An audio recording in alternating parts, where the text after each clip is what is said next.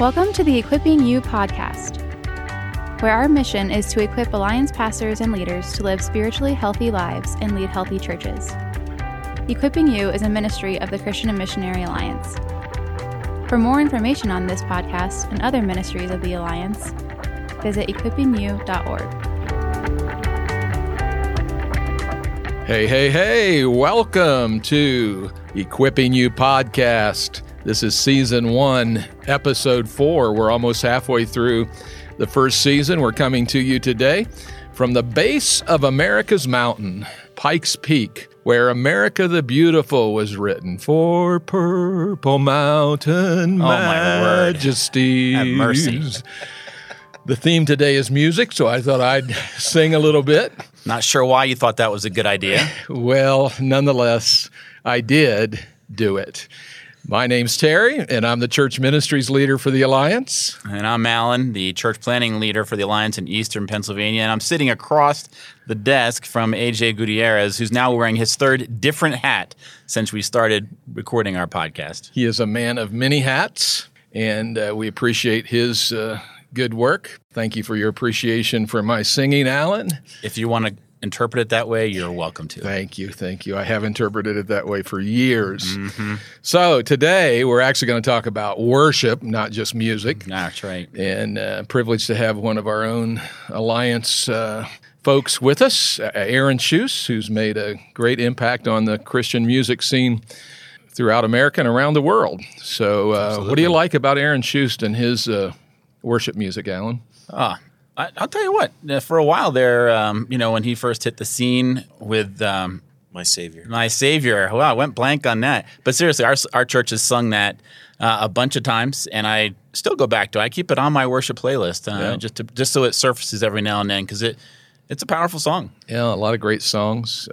So we're looking forward to talking to Aaron and letting him give some insight to our Equipping You podcast listeners about worship music in the local church. So with that, I will sing no more, and we will go to interviewing our new friend, Aaron Schuss.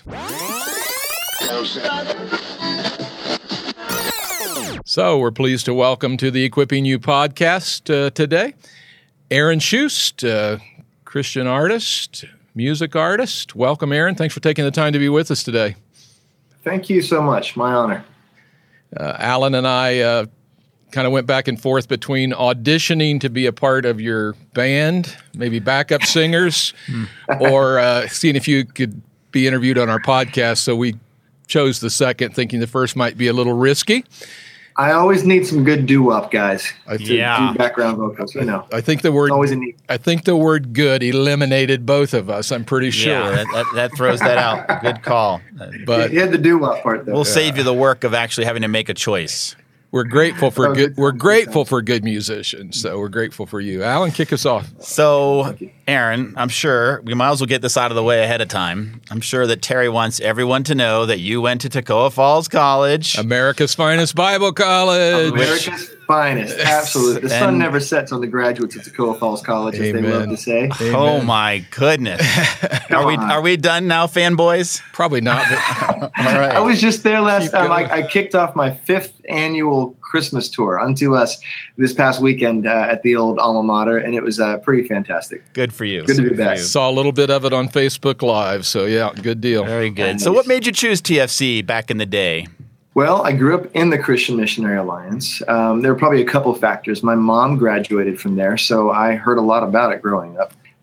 Though living in Pennsylvania, every time I would go to an Alliance camp in the summertime, all the counselors, often at least, were from Nyack College. And so it was right around my senior year that I started balking with the idea of not attending Toccoa Falls like I thought I would since I was in 6th grade. Actually made a little countdown to college on an index card. I drew a little emblem of Toccoa Falls College since 6th grade. I think we can look back and say this was a God-ordained thing. But I started like in my senior year, I knew a lot of people who were attending Nyack, and I didn't know anybody in Toccoa. And I thought maybe I should just go to Nyack. And I think when I told my mom that in July, like a month before I would have left for Toccoa, she started to cry. I'm like, okay, I'm just going to stick to my guns, stick to the plan A. And so it was, I uprooted myself, left all my friends in Pennsylvania and family, and went down south. And I like to say I stayed because it was warm.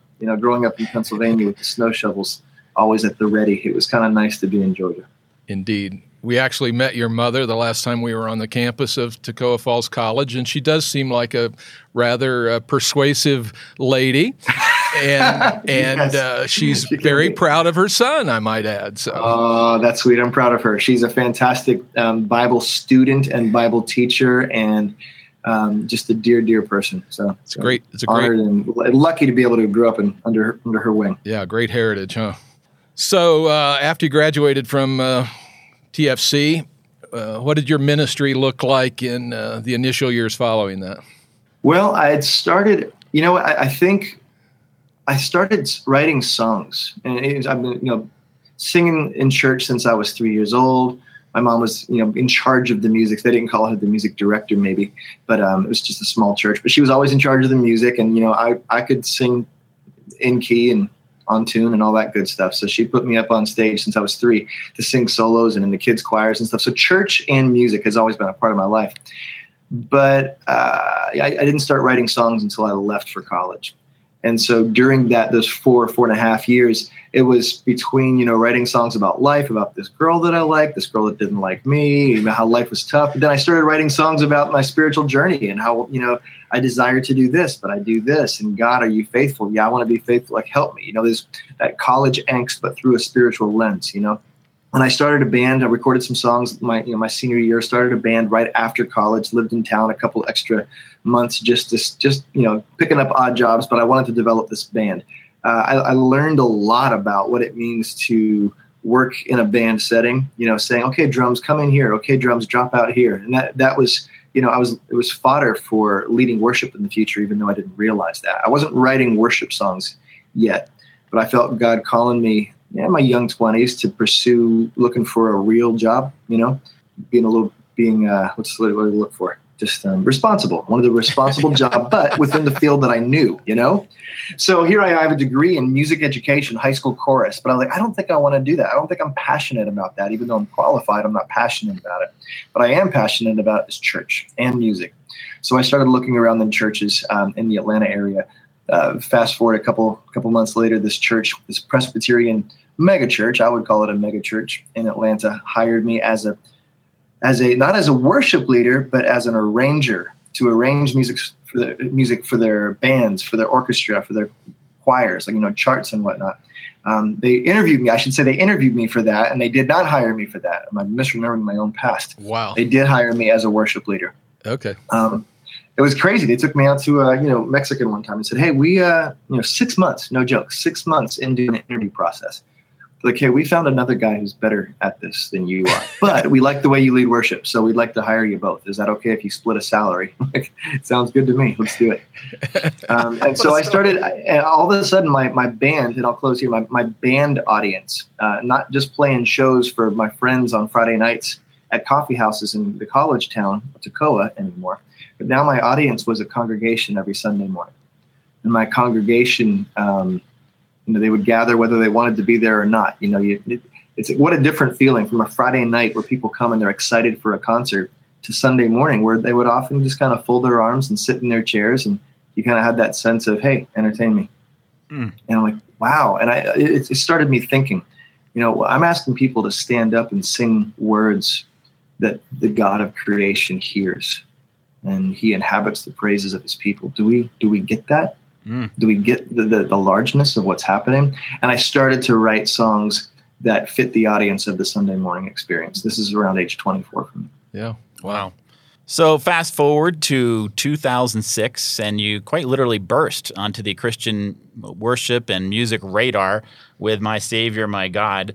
I know my church has sung that more times than I can count, and I engage with it very well. It's actually on my Spotify worship playlist even now.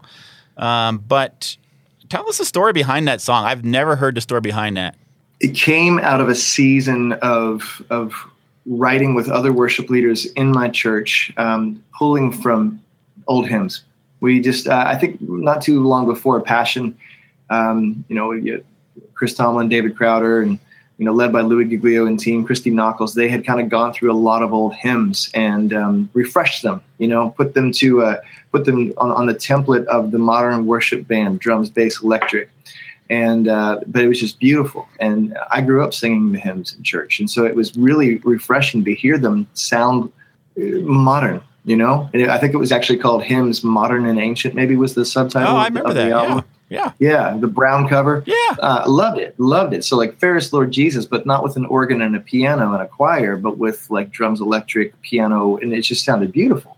And we just kind of got excited about that concept and started digging through old hymnals, new hymnals, not just going for the obvious Amazing Graces, but trying to find some hymns that maybe we had never heard of by digging through those hymnals. And whenever a lyric would jump off the pages, inspiring or challenging, encouraging, moving to us, we would say, let's teach this to our congregation. Let's use, our musical hobbies, and let's put some good music around these old great words. And one of those songs that I came across in the Tyndale 1 Year Book of Hymns, didn't even have any music stabs, like no notes or anything, just the words, was this hymn entitled "I Am Not Skilled to Understand." And I was just flipping through, and that was a very long, and when I read it, a very strange title for a hymn. I've never sung this. And so I started reading through these stanzas. And honestly, here I mentioned working at a Presbyterian church. I didn't grow up Presbyterian. And shortly after myself and a couple other young individuals were hired, they said, hey, we're putting these people up on stage to lead our people in the worship realm. And we're not quite sure that theologically we're all on the same page. Let's put these guys through a 12-week crash course on the doctrines of grace, or as I learned in college, Calvinism. And so I was kind of hesitant as I'm like, they're like, what do you mean? What do you mean God does this? What do you mean Jesus does this? What do you mean this, that, the other? But the more I studied and the more I investigated, I'm like, well, it's even if I don't understand it, even if it doesn't make sense to my finite brain, I'm to the best of my understanding, seeing it here in black and white, this is what God said, this is what God does. And it brought me to a place of saying, like Isaiah 55:8 says, God, your ways are higher than my ways. Your thoughts are higher than my thoughts. And it made me bow the knee and say, God, I don't understand you, but I trust you. I believe you're good and I respect you. And so when those first words of this new hymn crossed my eyes, I am not skilled to understand what God has willed. It was like a lightning bolt, like immediately, like, hey, this means so much to me. There have got to be people in my church that need to hear these words. So right then and there, I started writing the most simple melody I could come up with because I wanted people to be able to sing the words. Oh, yeah, makes sense. That's something that's so important to me. I'm going to even talk about that later, but just in general. But I didn't have any designs to get this on the radio. I think the beauty of the process, as far as this song's concerned at least, is that something came to me, something moved me, something spoke to me. I desired to share it with the people in my sphere of influence, which was the Sunday morning service at Perimeter Presbyterian Church in Duluth, Georgia. Wow. Yeah. That's a great story. Thanks for sharing that. Yeah. Yeah, that same old hymn is in the Alliance, one of the old Alliance hymnals too, I discovered, but I don't believe I had ever sang the old version, but love the new version. So interesting. I wonder, like the hymns of the Christian life? The hymns of the Christian life, it is in there. I looked it up one time. So how about that? I'm not sure I realized that. I have a copy of that. Yeah, so you have to on my piano. Yeah, you have to look it up. So how would you say, Aaron, that you've grown as a worship leader over the years? I used to make more comments during a worship set, and that was in a pure-hearted desire to lead people to try to convince them, like, hey, like kind of like I shared just a little bit earlier, like, wow, do we? And there are times that I still do this, but I comment less. I comment less today. I think maybe I've sat under the leadership of people, and it's interesting. I used to. I'm getting on rabbit trails here. It's all right. I used to criticize myself in a holy moment, like a worship moment, like singing in church on a Sunday morning when I'm sitting under someone else's leadership, and just be like, Aaron, don't criticize. Aaron, don't overanalyze what the worship leader is saying. Aaron, don't overanalyze the chord progression that the band chose to play. But I think as a worship leader, I think it's gonna be natural for me to do that. And I want to hone my skills. I want to hone my own craft. I want to learn from people. I think about my time leading worship at Crestmont Alliance Church in Pennsylvania between 2000 2010 and 2016. There was myself and there was another guy, John Jordan. And there were so many times that I just found myself saying, man, that was a fantastic way to open worship. I never do that. I need to incorporate that. And I think it's okay to watch other people and to learn from other people. And one of the things that I began doing a few years ago from a men's retreat that I was in charge of the worship for was just incorporating scripture. And I just saw that as such a powerful thing. So to answer your question in a nutshell, I comment less from my own heart, my own commentary. Like it's for example, like, hey, this next song we're going to sing, it just makes me think of, how we need to la, la, la, la, la, and we need to do this. And there was that one time last week where this just happened to me. And as a congregant, I can imagine myself just falling asleep. Like, oh my word, don't bore me with your stories, But for example, if we're singing Blessed Be Your Name, and if I just maybe without commentary read a portion of Job chapter 1, where Job dropped to his knees in worship and said, the Lord gives, the Lord takes away. Blessed be the name of the Lord. And then we start singing. I mean, no surprise to us that the word of God is powerful and effective. It does not return void. Mm-hmm. Let the word of God do the work that it's intended to do. And then sing a song that supports this scripture that we just read. And I've just seen hearts and hands lifted and voices lifted all the more because scripture is read. And so I think the longer I lead worship, the more I do that and the less I comment. Yeah, great point. That sounds like something powerful. And I think that's probably even more important. We face a lot of biblical illiteracy, and people don't realize they're actually singing scripture sometimes when they sing our worship songs. True. Right. So what are your core convictions about leading worship in the church? Leading worship, we should be pointing to Jesus. That should be the number one thing that we as worship leaders are doing. And I think it's easy. I mean, in today's day and age, even going back, 50 plus years, where we associate being on a stage, standing in front of a microphone with a spotlight in your face. You're facing one way, the audience is facing the other way. It's hard to not be self-absorbed when that happens.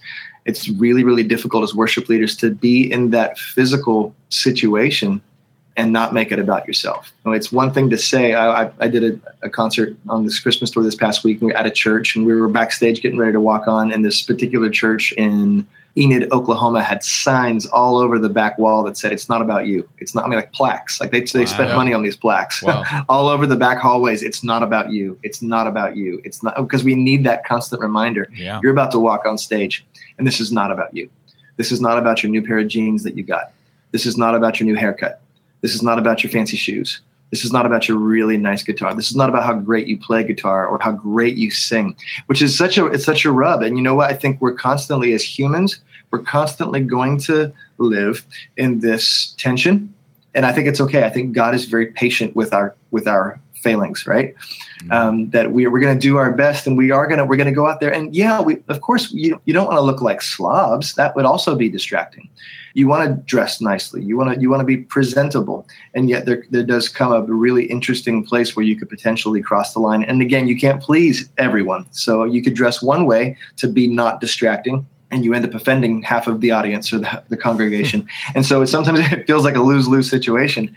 But I think, we know from Samuel and David that God looks at the heart. And so I hope I'm not getting away from your question. It's so important to me that we don't point to ourselves. It's so important that I do my best to figure out what I'm doing to draw attention to Jesus. And it could be what I wear. It could be the way I sing. I've always said and I've never actually done this, but one of the most beautiful ways to lead worship would be behind a curtain.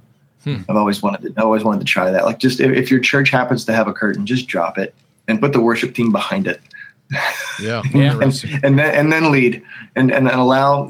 But you know what? We need to watch each other, because I could argue with myself all day long, because when I'm watching someone worshiping on stage and they're fully engaged in being foolish and undignified as they worship God, who am I to judge to say they're doing that for their own attention? Maybe they're truly engaging, and I'm like, man, my heart isn't there right now, and I want to be there. They seem to be so involved in seeking the face of the King of Kings. I want to be like that as well, and that's a part of worship leading. You watch your worship leader worship.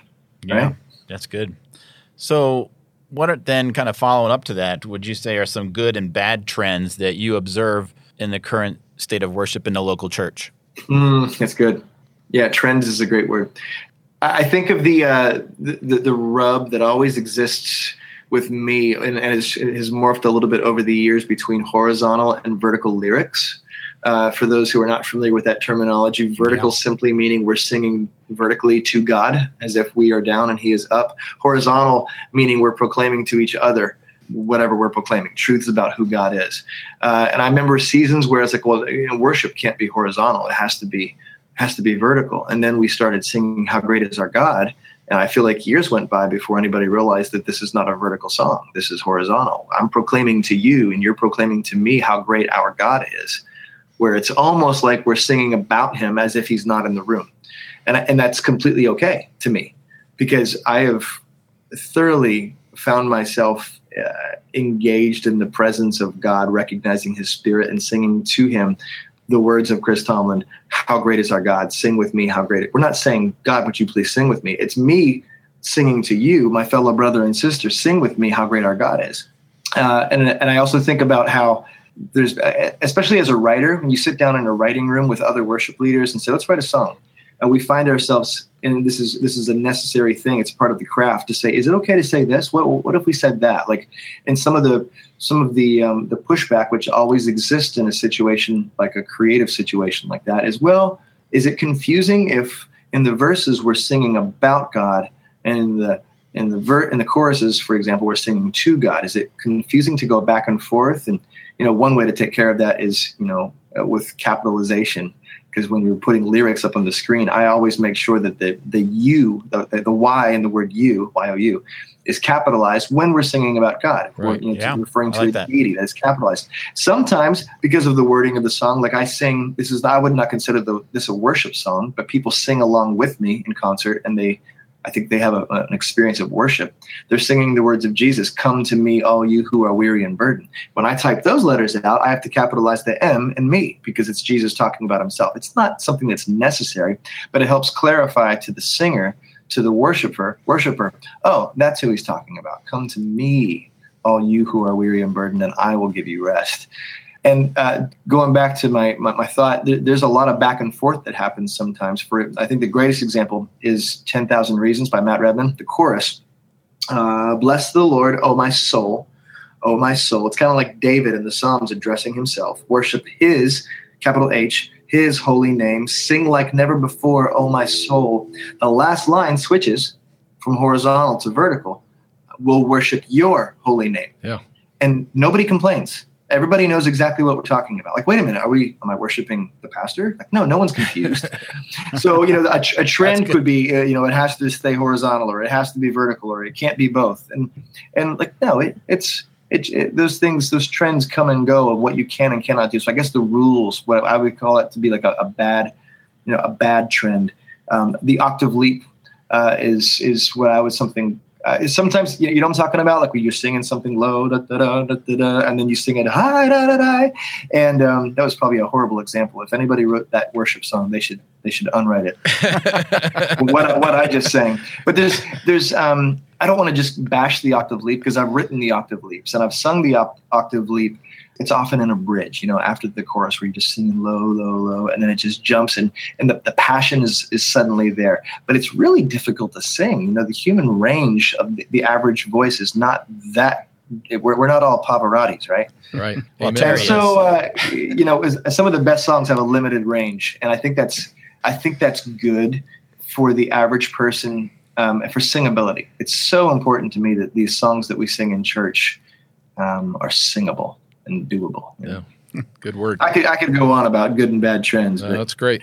Can I ask a question real quick? We don't have to put this in the podcast, but I'm really curious about this, especially after Aaron was just talking about this. One of the things I've heard about a lot of worship artists is that they tend to raise the keys of the songs at their concerts so that people have to sing a little louder. How do you feel about that? Have you done that yourself? Do you know of people who do that? And does that go against what you're thinking of in terms of, I want other people to sing as well? I actually lower my keys in concert as opposed to studio to keep me from losing my voice.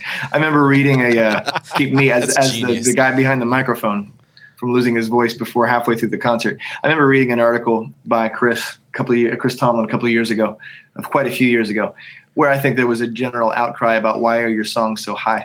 And he was like, listen, I have a higher voice than the average dude. And so I'm going to sing and record a song in a key that's comfortable for me. And you should feel free to sing them in keys that are comfortable for you. And I was like, that's so obvious. Why did I not think of that? And so there's something to be said for like, if we one day discover what key is universally, or what note range, because it doesn't really matter the key depending on where the melody is within that key. But what note range is comfortable for the average human? If we all stayed within there, I might not sound as, how am I trying to say this? You want to hear a song performed with passion. And that might be a low Johnny Cash approach to something if it's just kind of gravelly down there. But you also, like, I've done songs where I key them down in the name of them being comfortable for the masses. And I just don't sound like I believe it anymore because it's too low for my range. Yeah. Does that make sense? Yeah, it does make sense. And I wish it were as I wish the science behind like the fact that men's and female voices are not an exactive octave difference. I wish it were that easy. It seems to be a little bit less than an octave. You can't just say, let's find a key and all the men can sing at the top of the range and all the women will comfortably be able to sing at the top of their range. That doesn't exist. Our voices were not made an octave apart. They're like a little bit less. And so I think that's what the beauty of, you have worship teams who will have a couple songs led by a guy and then a couple songs led by a girl. And these women have been harmonizing with male worship leaders for years. And it's the least we could do as men to be willing to try to harmonize with a woman worship leader for a couple songs, or just sing the octave lower. There's times that in church when I'm not leading, or even if I am leading, and it comes time for a woman to sing a song in the key that's comfortable to them. All of a sudden, you can hear the women in the house; their voices are louder than the men, and I don't really get to wail. Like I might want to, but it's a sacrifice I'm willing to make where I have to sing something low, like "Bless the Lord, oh my soul," and I just want to go for it personally as a guy. I want to sing that at the top of my range. I don't know necessarily that raising a key is going to make people sing louder, because they might just give up and drop the octave and sing an octave lower. And then it just sounds like it does. It's a big mystery. It's again, that tension exists. It will always exist. I don't think we're going to figure this one out. Yeah. So, Aaron, late 80s, 2 stops out of Toccoa Falls College. I was in Jacksonville, Florida, and church worship music was beginning to change. And I'd go away to seminars, and they would tell us the stuff that we needed to be doing, the songs we needed to be singing, these new worship choruses that were coming online at the time. And on the drive back home from the seminar, I would realize that I had the same pianist when I got back to my church, 70 years old, barely able to play the hymns, although I appreciated her because one Sunday I ended up leading worship, leading music a cappella when she was gone on vacation and got the hiccups. So that was one of my worst ministry horror stories. But I think a lot of pastors can relate with what I'm saying, as in they would like to lift the level of their worship music and perhaps be more cutting edge to help engage people in worship in the presence of the Lord, but they don't have the gifted and talented people hanging around the church. So to that pastor, what kind of advice would you give them? It's so practical. That's so beautiful. I would be hard pressed to not. If you said to me, like, name some of your top worship experiences you've had in your life, most of them are done with just a guitar somewhere. Or just a piano somewhere. And I think we in the church, maybe it's because we've seen too many YouTube videos of Hillsong and Bethel or whatever big church you look to. And we think we have to do it that way. Otherwise it doesn't count. And I would just say, it's truly important to find the skilled musician. You could go back and just look at the emphasis that God placed on Moses finding the skilled craftsman to build the tabernacle. And that's, where, as it's Psalm 33, it says, play skillfully. There's something to that actually matters. And if you're in a small church congregation and it doesn't happen to be in Nashville where everybody and their aunt plays an instrument well, then I would say feel very, very comfortable in saying we're going to change things up, or whatever the best way that transition works. Forget the transition aspect of it, but to say, no, we're not going to have a full band. We're gonna have one person on a piano because this person is qualified in the sound that we're kind of looking for. Yeah. And I know we don't have a drummer and we don't have a bass player, and even if we did have a bass player, we don't own a subwoofer, so it wouldn't matter anyhow. Nobody would hear him. Let's just go simple. Like when I moved back to Pennsylvania in 2010 with my family, it was simply to be involved in the community of my dear friends, to live life with them and to go to church with them, to worship with them. It didn't make sense for me as a guy working out of Nashville to move to Pittsburgh, but that's where we felt God calling us to. Primarily to go back to Crestmount Alliance Church, to be members, to attend, to get involved. But I was there for, I think, about 9 full months before someone said, would you help us with worship? And I said, yeah, I'd be glad to.